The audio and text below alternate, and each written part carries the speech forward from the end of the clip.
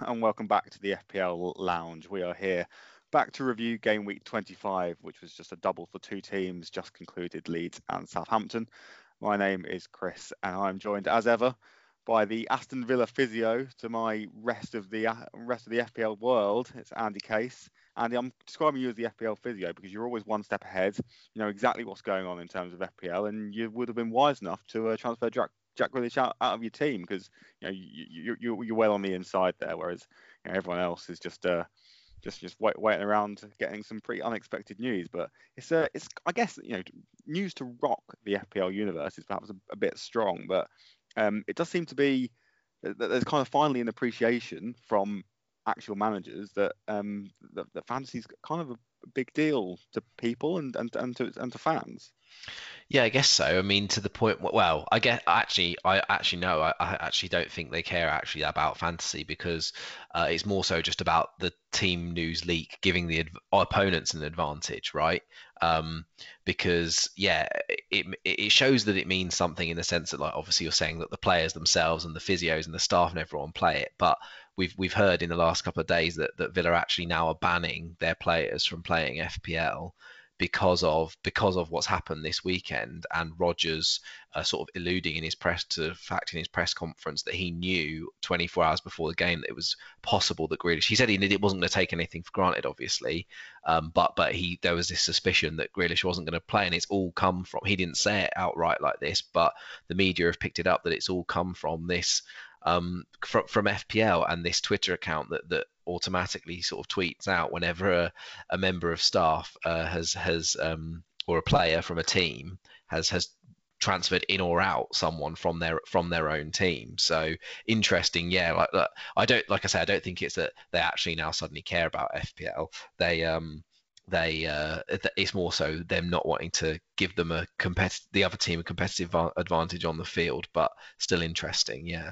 I did see a tweet actually, and we were giving this guy plenty of pop already this year. But I did see a tweet from Ben Crellin that was an acknowledgement that the Premier League itself is kind of finally starting to acknowledge its own fantasy game, because obviously the announcement for game which fixtures are when in game week 26 came just after the game week 25 deadline. I think it was embargoed for like a minute after the deadline, which is incredibly annoying for FPL managers, but it is obviously levels the playing field somewhat. And yeah, so it's interesting that the Premier League at least are starting to take notice. And yeah, you got to wonder how Premier League managers will perhaps start to think about this, especially in terms of team news leaks and things like that, because I think the Premier League have, or at least FPL have taken advantage of this in recent years. They've had a lot of interviews with Premier League players about their fantasy teams and things like that, and who they like to have. I think that Patrick Bamford's a keen player. I think there's rumours that Jamie Vardy just captains himself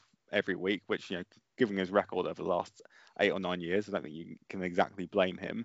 But yeah, I guess you got to wonder what kind of impact this could have on some of the content maybe that FPL are producing with Premier League players. Not that that's all that important, but still interesting to note nonetheless. Well, not just in terms of Premier League players though, just more widely. I mean, there's always been a suspicion that one day the Premier League will move to a Netflix style model for their coverage of games more generally, right? And that you'll stream them directly from the Premier League themselves for a monthly subscription. And so therefore that will mean there is probably a Premier League channel which they will want content outside the game for almost 24-hour sort of streaming service. So you think then that there will be space which they'll be looking to fill, and with fantasy being so popular and played by so many now, and getting it more into like the mainstream kind of media, like you say, it potentially could be a place for much more wide and broad FPL content. Obviously they have their own sort of podcasts and stuff, but it could become broader than that. And you yourself have pointed out on this podcast many a time about how at the NFL in particular and just I suppose this is true of most American sports, I imagine, deals with fantasy quite differently and looks to engage the viewer more sort of deliberately in the kind of fantasy game and like coverage and numbers and stuff. Like you and I watch Red Zone a lot, and consistently on like the ticker it talks about the points, the leading point scorers in different positions and stuff in each fantasy, and that's just like a fantasy sort of aspect for the NFL, and that's like a routine part of their broadcast. But yeah, just to circle back to something you said before, that you say it's annoying for FPL managers, but it is annoying for maybe like you and I and others who are trying to prepare for their double game week 26 teams ahead of 25. But actually, the reason I think they've done that embargo is because it often annoys a large following of FPL managers in Asia, particularly because their time zones are ahead, when stuff gets announced a couple of hours or whatever before a game week deadline, because they're often like asleep or whatever. It's in the middle of the night for them, and so the managers in the West get kind of an advantage over them there, and then price moves happen whilst they've been asleep, and it makes them quite unhappy. And it's obviously quite a lucrative and engaged market in Asia there, so they don't want that imbalance and that unfairness. So I think it's an interesting one, and along with this instance, which is quite a new development to do something like this, having embargoed. You've never seen them embargo the fixtures like this for after a game week deadline. Looked like a very deliberate move, like you say, because it was 1 minute after. But we saw maybe an inkling towards it earlier in the season with the move of the game week deadline itself. We used to always be 60 minutes before the first kickoff, didn't it? And this year, because that's when team sheets are handed in, if a team happened to give it in, an hour and 5 minutes before kickoff, then someone somewhere, a journalist or whatever, might be able to tweet out the team before the hour before kickoff, if you see what I mean, which therefore meant people could quickly be scrabbling around,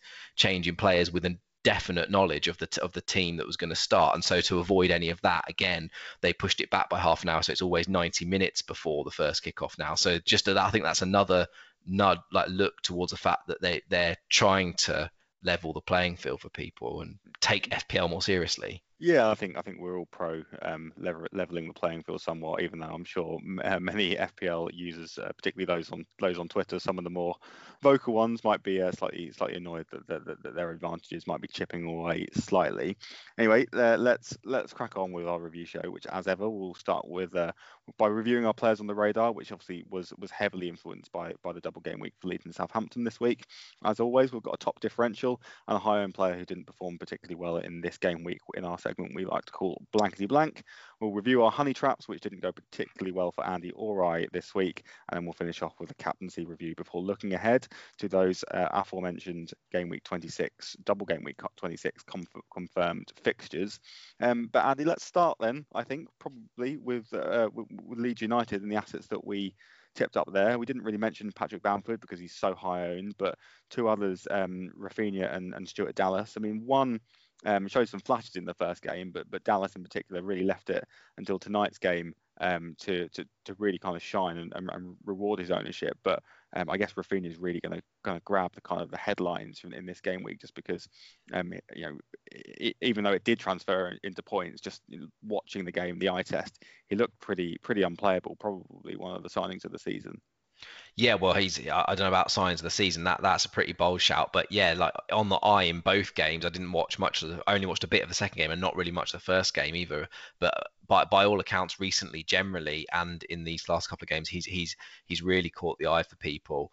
I'm not sure whether we definitely talked about a template triple Villa, and I can't remember whether it was on the pod or not that we talked about. There's essentially almost if you've got 3 leads, there's a template triple Leeds, isn't there? And if you've only got 2, you've probably got 2 of these 3, but it's Rafinha, Dallas, and Bamford, a striker, a midfielder, and a defender. And yeah, they've all got your points this game week, and there's actually a fair few on that triple up. I think at least if FPL Twitter's anything to be believed, and they've all kind of come good and done the things we've seen them all 3 do respectively over the course of this season. So just typical Paddy Bamford, score in one and blank in one. That's almost been his whole season. But that very reason that you knew he had 2 bites of the cherry was the reason he was in so many teams. And just I suppose nice when things go how you kind of suspect they will do. Yeah.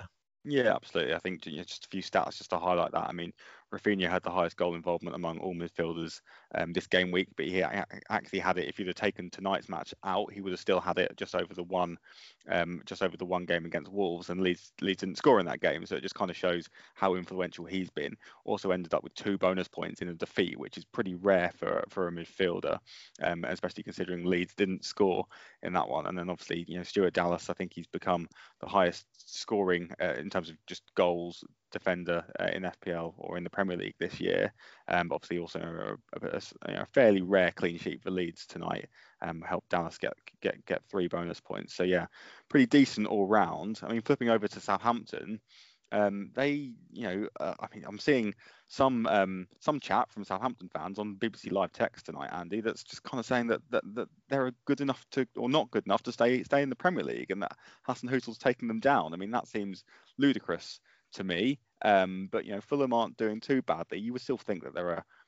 There's a worse team in those kind of in the relegation battle than Southampton, but Danny Ings, who we spoke about at 8.4 million, I think we were a bit conservative about his price, but obviously, no returns here and didn't start against Leeds tonight.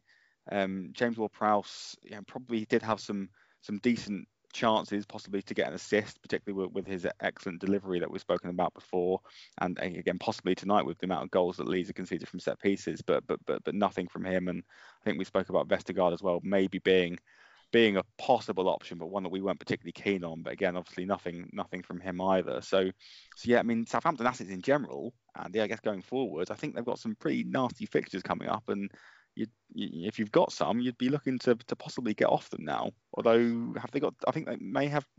Do they double next week, or have they got doubles coming up?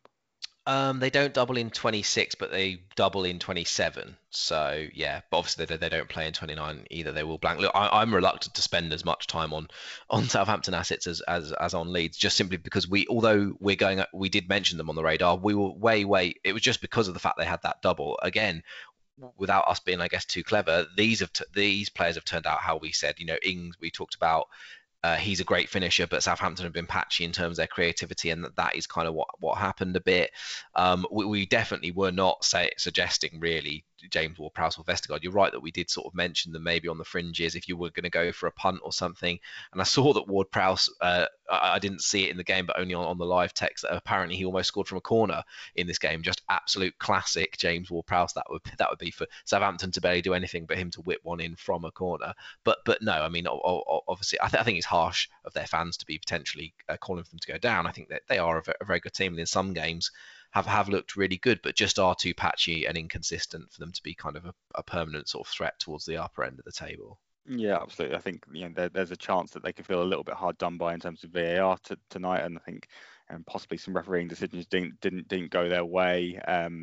But yeah, I think and I think some of those occasions possibly would have ended up benefiting Ward-Prowse either with an assist or potentially him taking a penalty that Ings wasn't on the pitch for. But I guess it's a level playing field for all teams in terms of that. So yeah, and yeah, as we've said, particularly with Ward-Prowse, his underlying numbers aren't something to be relied on, and that's kind of come true in the last couple for Southampton. Just for clarity, I want to have on record that I do not in any way think they were lucky in terms of VAR in this game.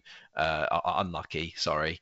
There was absolutely no way that was a penalty. If anything, they should have got even further punishment, and the player should have got booked. Unless you're talking about a different thing. Well, I think there was possibly an occasion where they looked to take a quick free kick and scored from that, but Mario said that, or the referee said that he'd blown his whistle or hadn't allowed him to take the free kick quickly or something like that. But perhaps it seemed a little harsh on that one.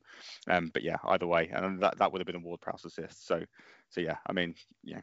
6 and 2 threes ultimately, but yeah, it can fall the other way sometimes, right? And I guess VAR is trying to stamp that out.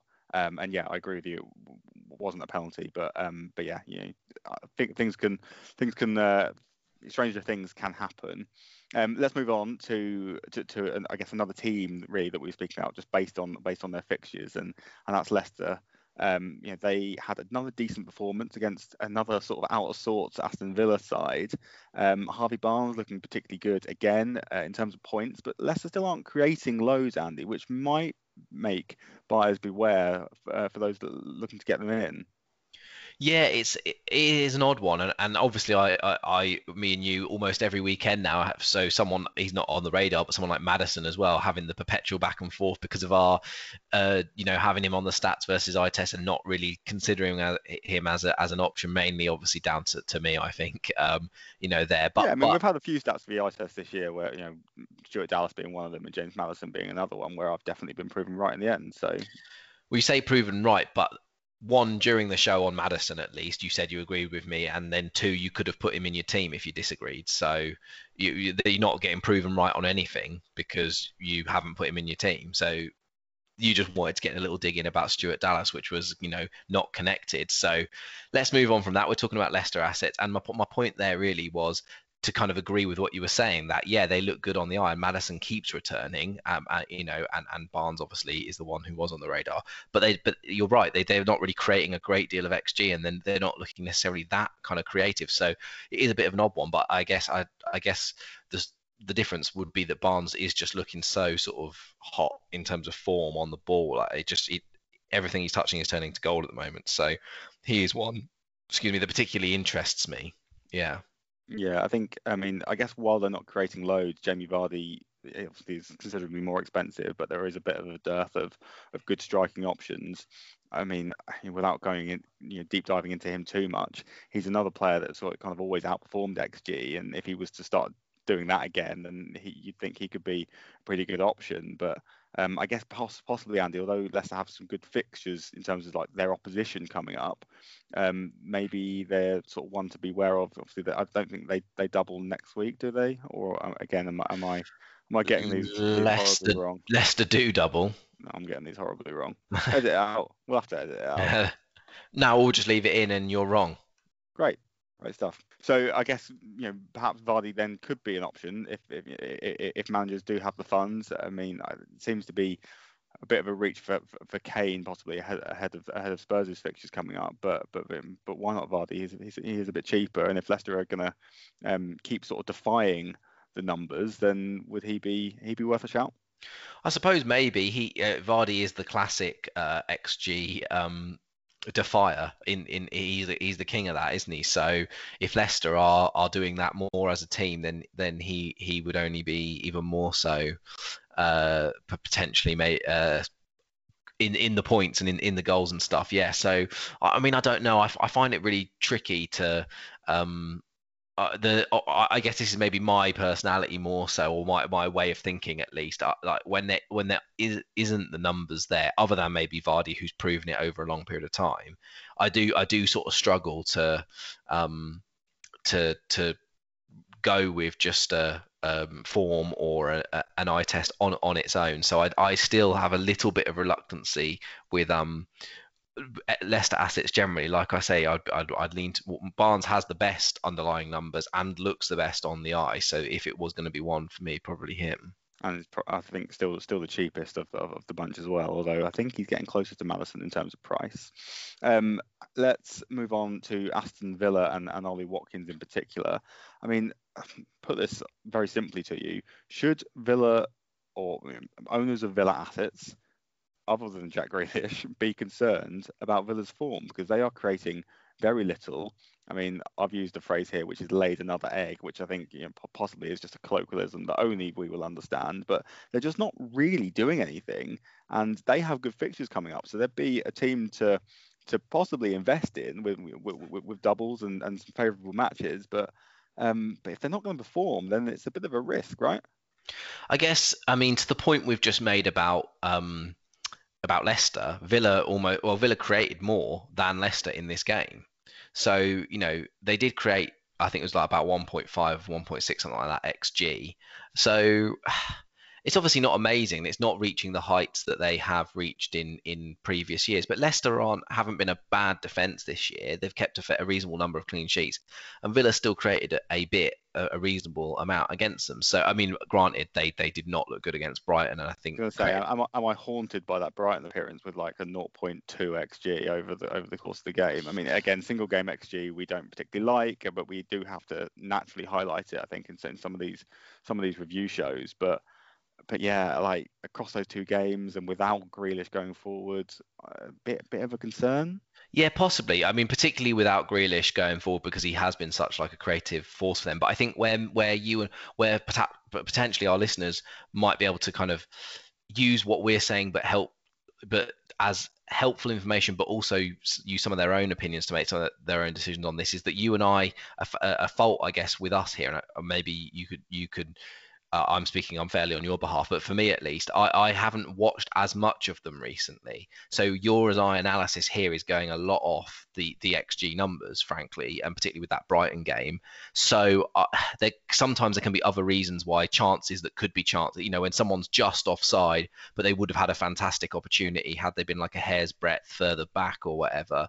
Little things like that, when actually that would have been like a goal if it wasn't for a small thing, then can skew what your opinion, you know, change the narrative about what was created and what wasn't created, and that type of thing. So there could be other factors, and their underlying numbers when you go further back aren't like catastrophic. They're sort of mid-table, lower half.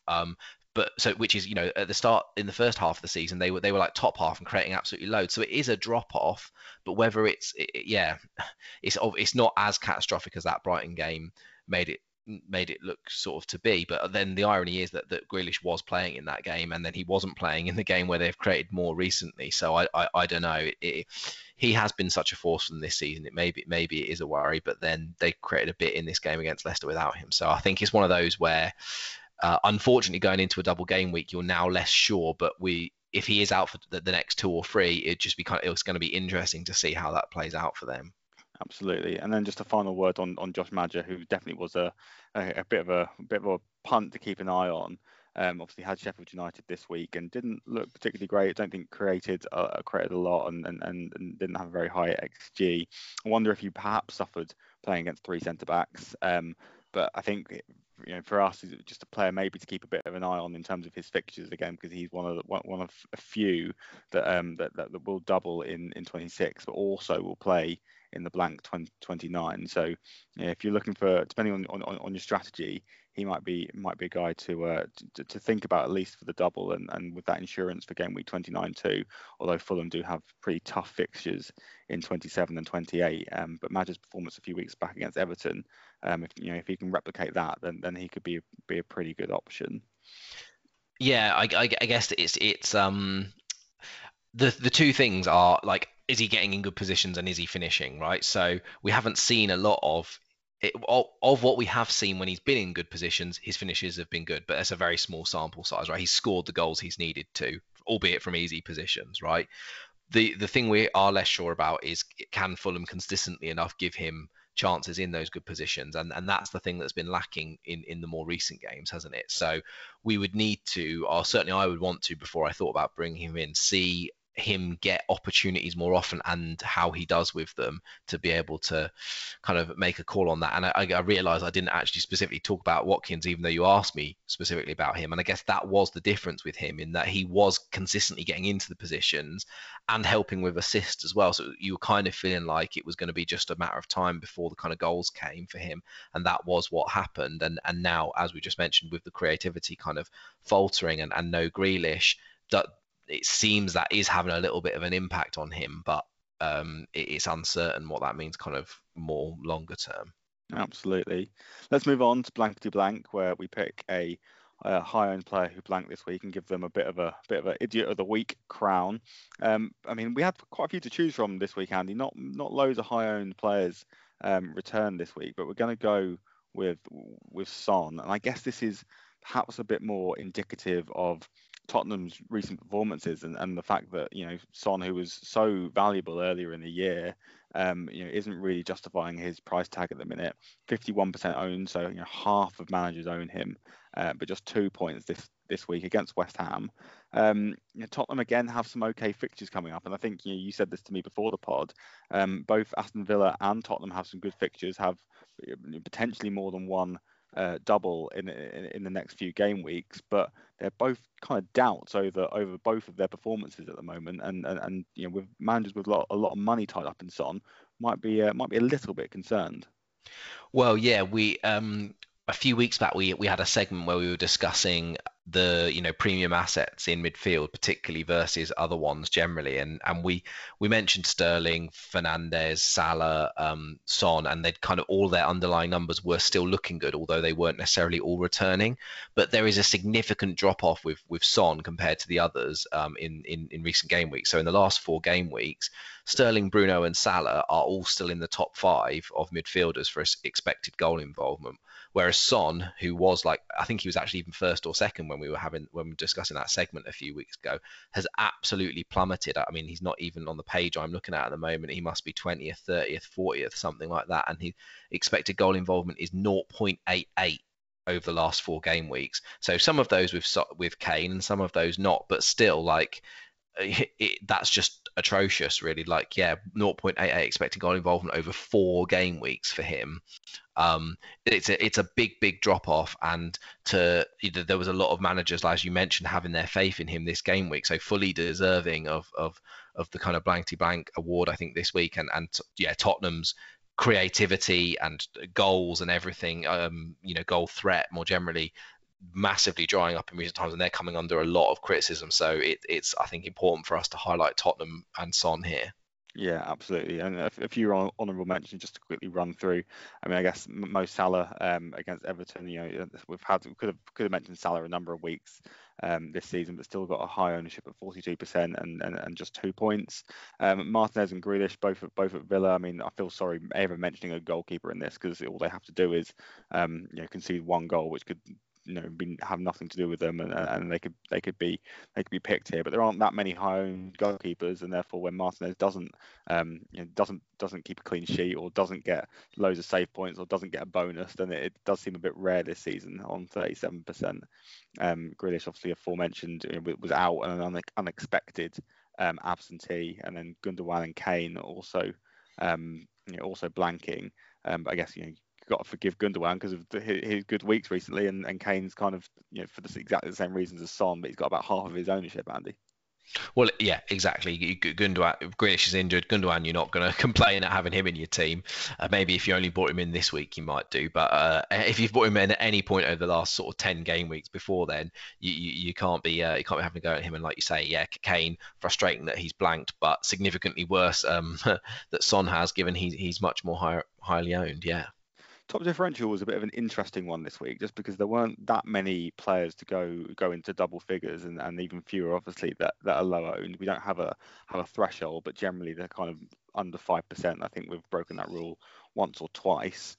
But we're going to highlight a player who possibly, for a reason that we mentioned with Josh Magic, could possibly end up on our game week 26 radar, and that's Ademola Lookman. He got 11 points this week and is just owned by 1.4%.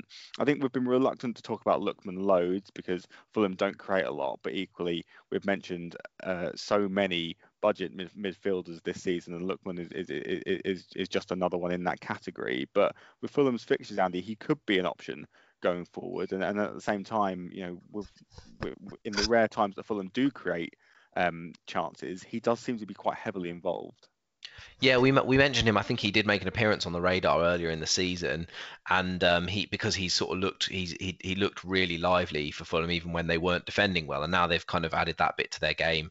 Obviously they look a bit more of a complete team, and they are starting to make a run, aren't they, on getting out of that relegation zone? And he, like you say, he still does look to be kind of quite key, involved in a lot of the good stuff they do. or despite the fact, as you say, that Fulham don't create a great deal, that, with that table in front of me that I just mentioned regarding Son of midfielders' expected goal involvement over the last 4 game weeks, Lookman has actually managed to sneak himself into the top 10 of that table. So I guess nothing wild, but like you say, he's only cost 5 million, and granted, there are a lot of midfielders in that £5-6 million range that we've talked about this season, but it's just making the point really that he's showing reasonable underlying numbers there, and continues to look good on the eye test as well. It isn't just about that expected goal involvement. So good for him if he's got like you say, he's got a double that isn't looking so bad. Now Palace obviously defensively haven't been great recently, and Tottenham, we're not amazing. So not a bad double for Fulham. And he, despite tricky fixtures in between now and the blank game week, he does also obviously play then in the blank. So maybe a nice option going forward. Yeah, cheap enough to stash on your bench for those difficult fixtures, and then sort of activate to save some bacon if you're not free hitting in 29. A few honourable mentions, and again we've got goalkeepers in here, which is a little bit interesting this week. But Rui Patricio with 11 points, Jordan Pickford with 11 points. He's an interesting one that we did speak about a little bit before on the pod, Andy, just because I was surprised that he was only sort of 4.8 million, but there seems to be a perception sometimes that Everton don't concede loads of goals, but they have conceded a fair few over recent game weeks, and also Jordan Pickford is not always guaranteed to start with Robin Olsen kind of breathing down his neck, so not as good an option as I thought perhaps an hour and a half ago. Jesse Lingard is another one that I guess could have really gotten the crown this week, just because he seems to be in such good form for West Ham. 10 points this week and 3% ownership, and we thought we'd mention Mason Mount just very briefly, just because he took Chelsea's penalty. I guess if he becomes their sort of permanent penalty taker, or possibly if Jorginho isn't getting in the side, then perhaps he could be a decent option. But he's not the cheapest either, Andy, is he really? No, I mean 6.8 isn't I guess massively expensive, but as we've said, probably becoming a bit of a trope for us this season.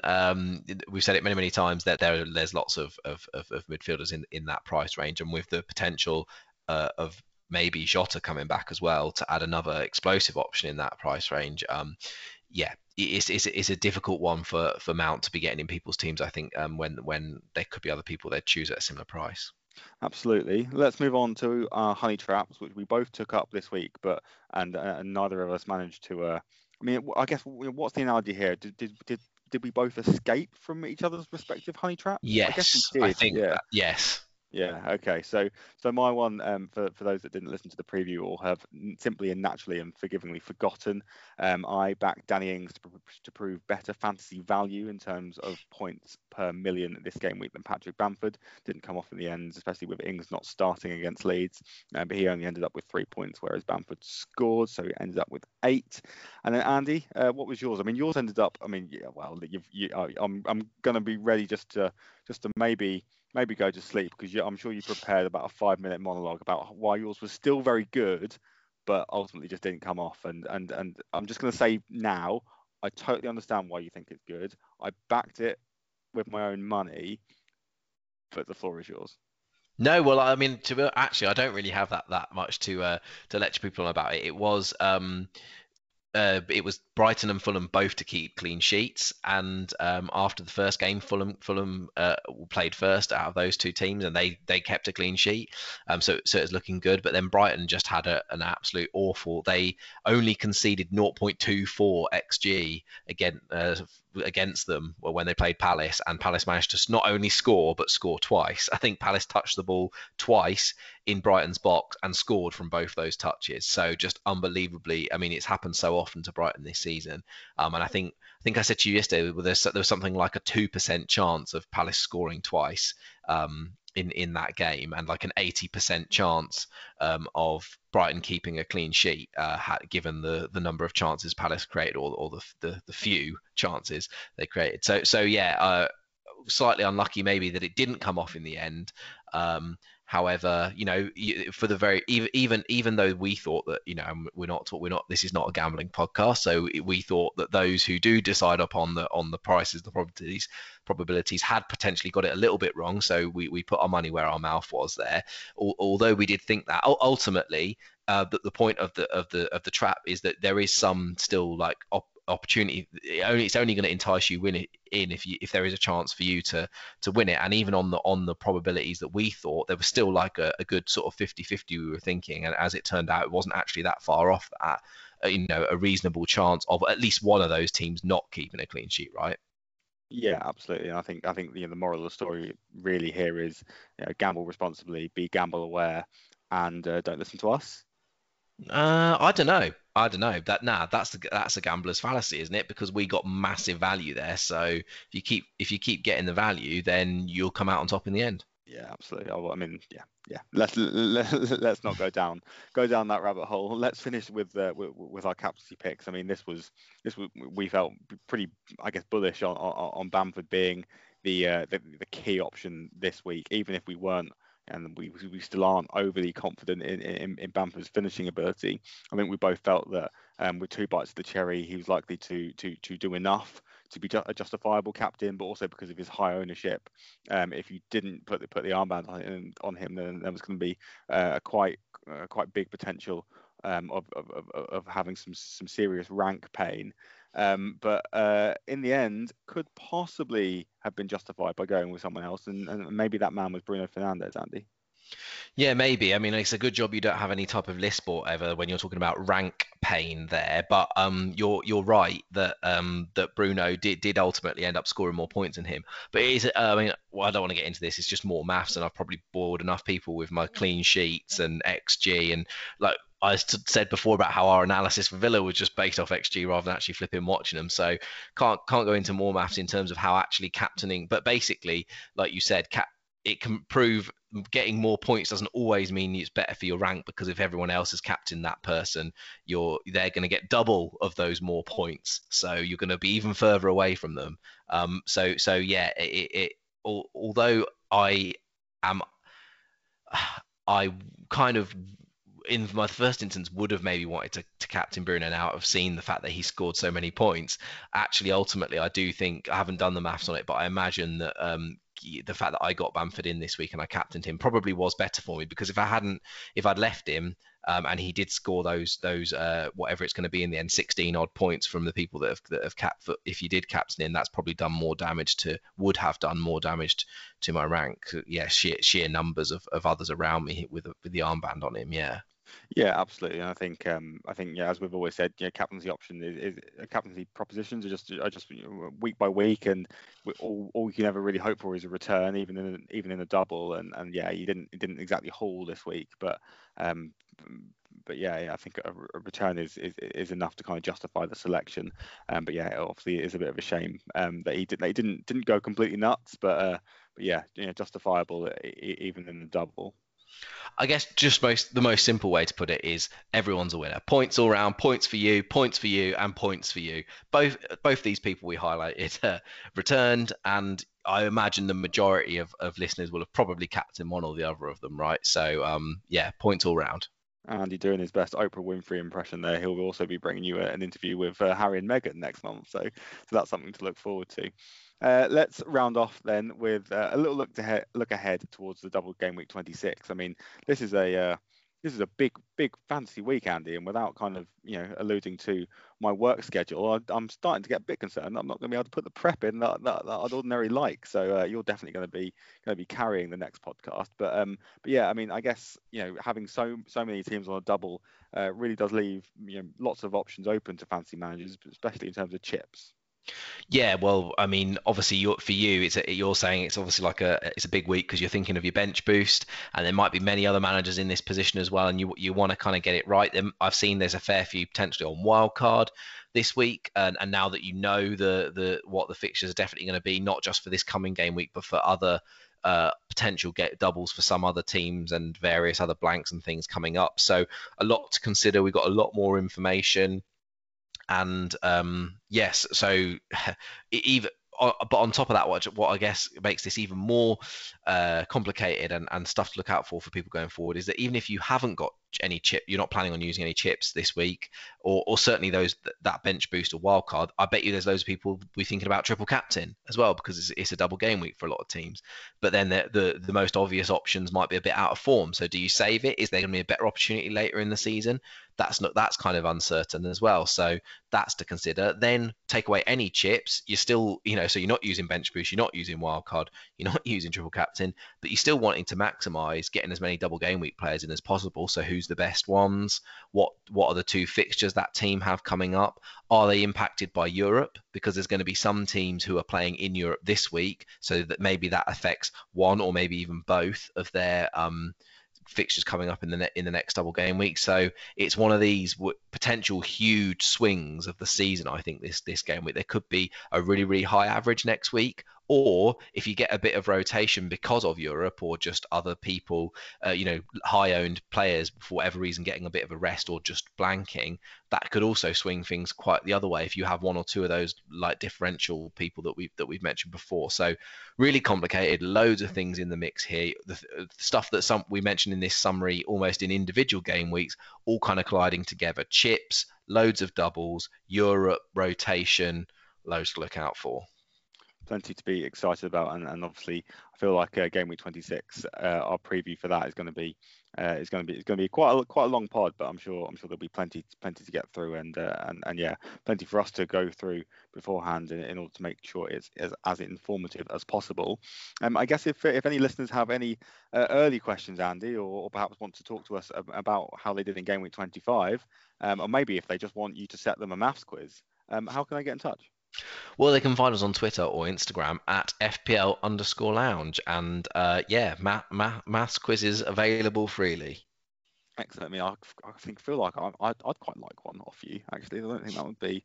I mean, I'd be really interested just to go back and wonder how well I could do in like my GCSE maths now. Like, completely out of practice, no revision. I imagine it'd be quite hard. Like, without practicing it.